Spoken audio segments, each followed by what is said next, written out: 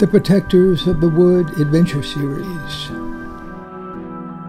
Join our story of misfit teenagers as they struggle to save the world from climate change. Remember that everyone can make a difference and every action counts. Support us on Patreon at Protectors of the Wood. Episode number 85. Wisdom is calling out.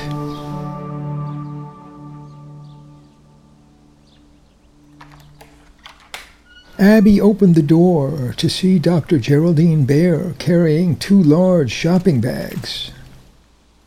I'm so glad you're awake. I know we're all exhausted from yesterday. Dr. Bear set the shopping bags on the counter.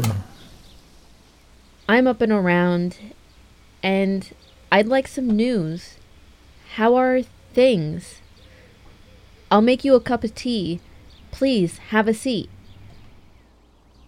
Well, things are generally good, but I've had to act on your behalf since I saw you last. I think I owe you an explanation. I already know. You told people I can't receive guests. Exactly. You must be wondering why I did this. It was presumptuous, I know. After all, I'm not really your doctor. You have every right to be angry. No, I'm actually relieved. You've given me an excuse to keep the crowds away. The situation feels too overwhelming. You do understand. I'm trying to be your friend. Unless you really want a doctor. Please, call me Geraldine. She gave Abby a hug. You need some help here. I'd like to know, do you really think I have post-traumatic stress? Or just need a rest? I do think your experience last night was traumatic. For you and Phoebe especially. But I'm not trying to diagnose a disease. There are conflicts here that affect all of us.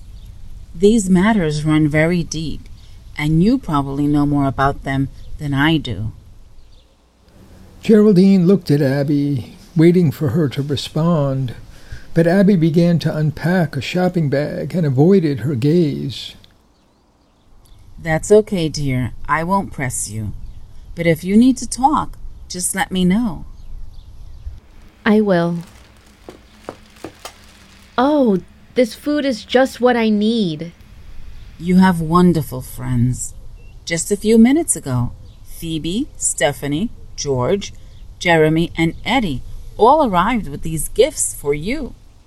Abby was delighted.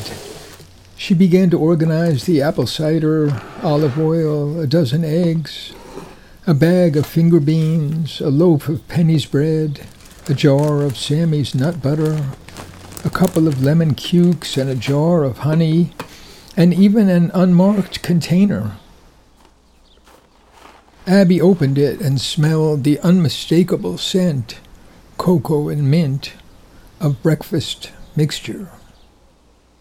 And at the bottom of one shopping bag was an envelope with the words, "To Abby," on it. She folded it in half and slipped it into a pocket of her jeans. I'm so happy, but I've got to find a refrigerator. A small one would do. That reminds me. Tuck will give you his office refrigerator. He says he never uses it. Oh, wow. Oh, everyone is so nice to me. But Geraldine, I can't help but worry. What's gonna happen today? And how do we handle it, you know? The church bell tolled with a deep, powerful ring. My goodness! Geraldine was looking out the kitchen window. Do you see? The crowd is already on the sidewalk. People are coming early today to get a seat. I'm needed inside to take some of the pressure off of Tuck. We'll talk later. Don't go anywhere. I'll be back. Geraldine disappeared out the door, leaving Abby both excited and very uneasy. She stared out the window at the action on Bridge Avenue. People were stepping out of taxicabs, a sure sign that out-of-towners were arriving from Half Moon, Evansville, and even River City. Soon a line of double-parked cars ran up the road as far as Abby could see, including a WBCS television van. Reporters were interviewing people on the street. Abby began to pace around the tiny cottage. The heat was rising and the air was still. She was thinking, what is Tuck gonna say? Is he going to mention me? Will people start arguing about me? After an hour of watching, Abby grew frantic and longed to bolt out the door and do something. An eerie quiet settled over the churchyard. The opening hymn burst forth from the sanctuary. Abby stepped out of the cottage door to get a better look and noticed that the side door of the church was wide open. Clearly they needed a breeze through the crowd. If I could get close to that door, I could hear the sermon. But what if people start looking and pointing at me? That would be awful. Just awful. Yeah, but that's not gonna happen. I'm good at being invisible. But it's strange. I'm also super visible at times. Her mind focused with cold, objective concentration. She examined the layout of the churchyard. 3 large maple trees stood between the cottage and the church. She could advance from one to another without being seen from the open door. She would be visible from Bridge Avenue, but the street and sidewalk were empty, and the trees and forsythia bushes provided a bit of cover. The open door of the church would leave a crack at the hinges, a thin but adequate view of the front of the sanctuary. I'm gonna do this. I'm gonna find out what I need to know. It's easy. Here we go. Out the back window, behind the row of apple trees, behind the first maple tree, then to the second, and then to the third. Abby could hear Geraldine's voice coming from inside the sanctuary and risked a few quick steps to a well-hidden position between the church wall and the back of the large, wide-open door. Listen, wisdom is calling out. Reason is making herself heard. On the hilltops, near the road, and at the crossroads she stands. At the entrance to the city, beside the gates, she calls. I appeal to you, mankind. I call to everyone on earth.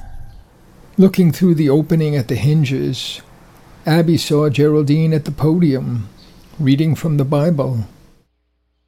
Abby listened carefully.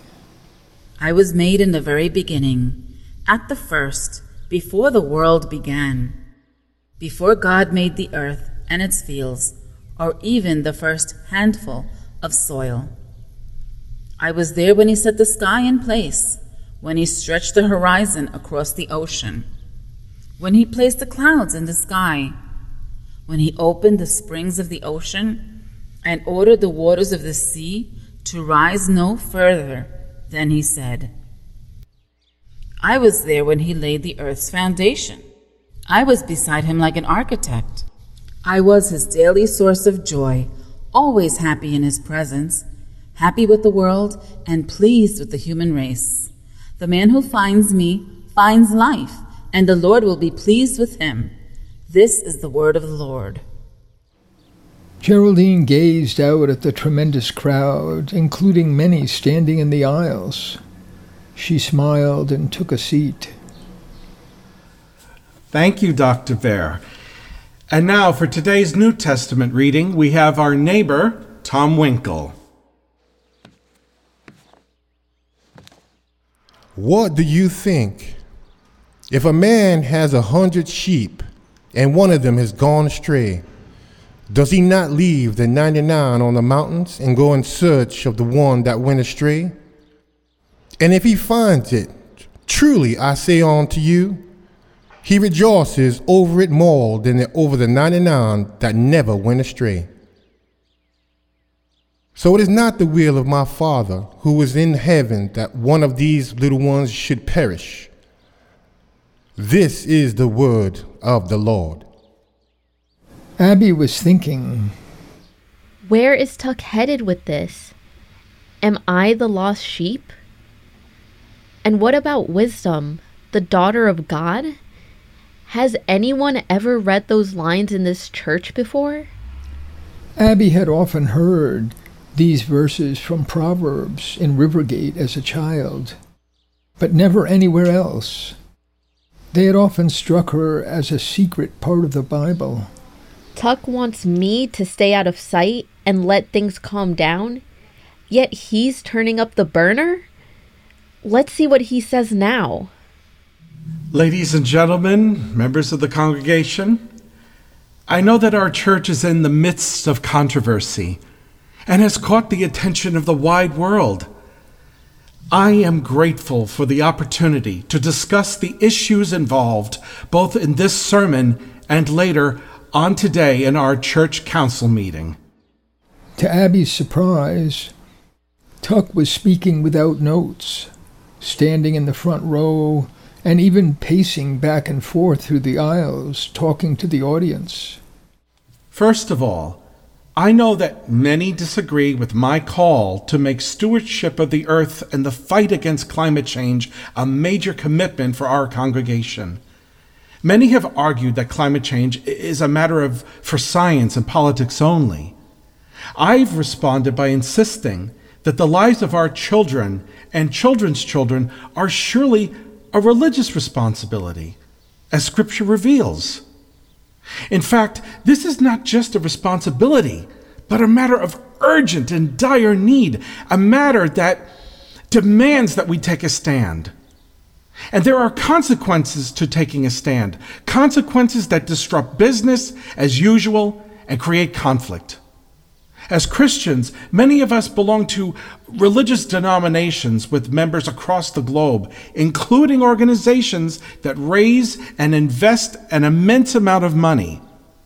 Does it make sense that organizations in our name are making money by investing in corporations that are destroying the balance of nature?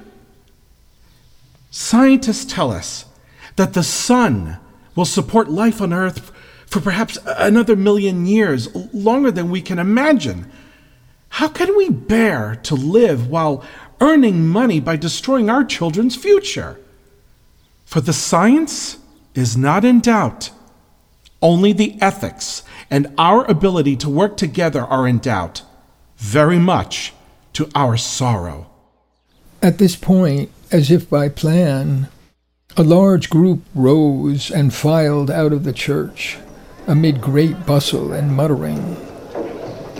Abby easily recognized some of the men. Loud comments were heard. You're crazy, Tuck, and you'll soon be gone. What's this wisdom business? As if God wanted help for anything. You're crazy, Tuck. You've gone too far. Tuck stood there in silence and finally spoke.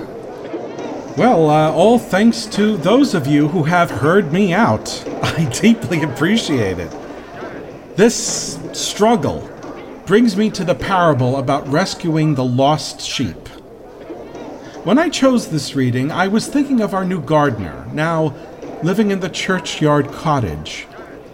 I hope that after our church council meeting today, we will call it our decision, for with your help, she will be here in the name of our church as a whole. I know our history as well as many of you. Can we stand by and see the innocent threatened by a mob again? The audience gasped. Murmuring spread forward and back like a shifting wind. Abby stared, breathless. Tuck went on. But now, I am thinking of those who just left this church, who are also lost sheep. And I am thinking of myself and all of us, for we are all lost sheep before God.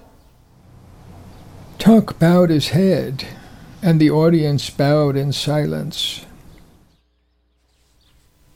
Before we finish today, I have two announcements. This Tuesday night at 7 p.m. here in the church basement, our youth council invites the whole community to a meeting with our colleagues from the nearby town of Rivergate. Pastor Mary Banks of the Church of the Angel, Raphael, and members of her youth council will discuss the emergency problems threatening their survival. Rising water levels in the Half Moon and Snake Rivers have damaged their only bridge off the island. This will be an important opportunity for us to reach out to our neighbors in distress. We especially urge the youth of Middletown to attend. I'm told there will be music on the program. The congregation buzzed with whispering. Abby heard someone say, "That's Swamp Town, you know. Not a place where people should be living." Tuck called for silence. Ladies and gentlemen, please. Not done yet. Thank you.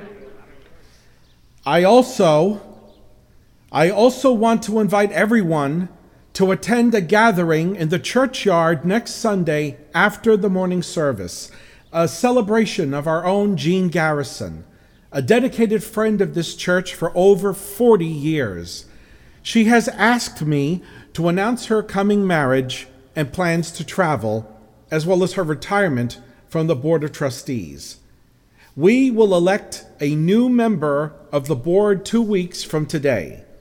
All those interested in this important leadership position, please speak to me or our secretary, Janet Wise.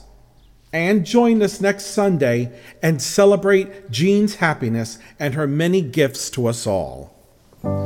Tuck announced the final hymn, and Abby glided back the way she had come. She climbed into the back window of the cottage and stood there, staring. The future spread out before her. The battle lines had been drawn.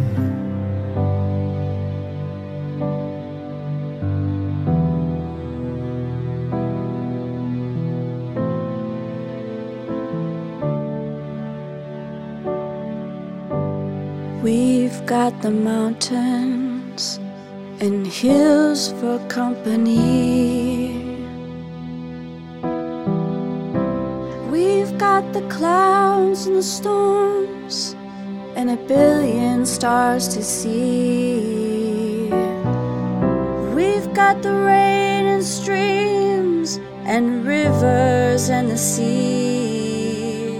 And with the children running round us, it's heaven all for free. It's heaven all for free, right here and right now. It happens all around us, no one knows how. It may take 1,000,000 years to build the house of God. We can start right here. We can start right now. We can start right here. We can start right now.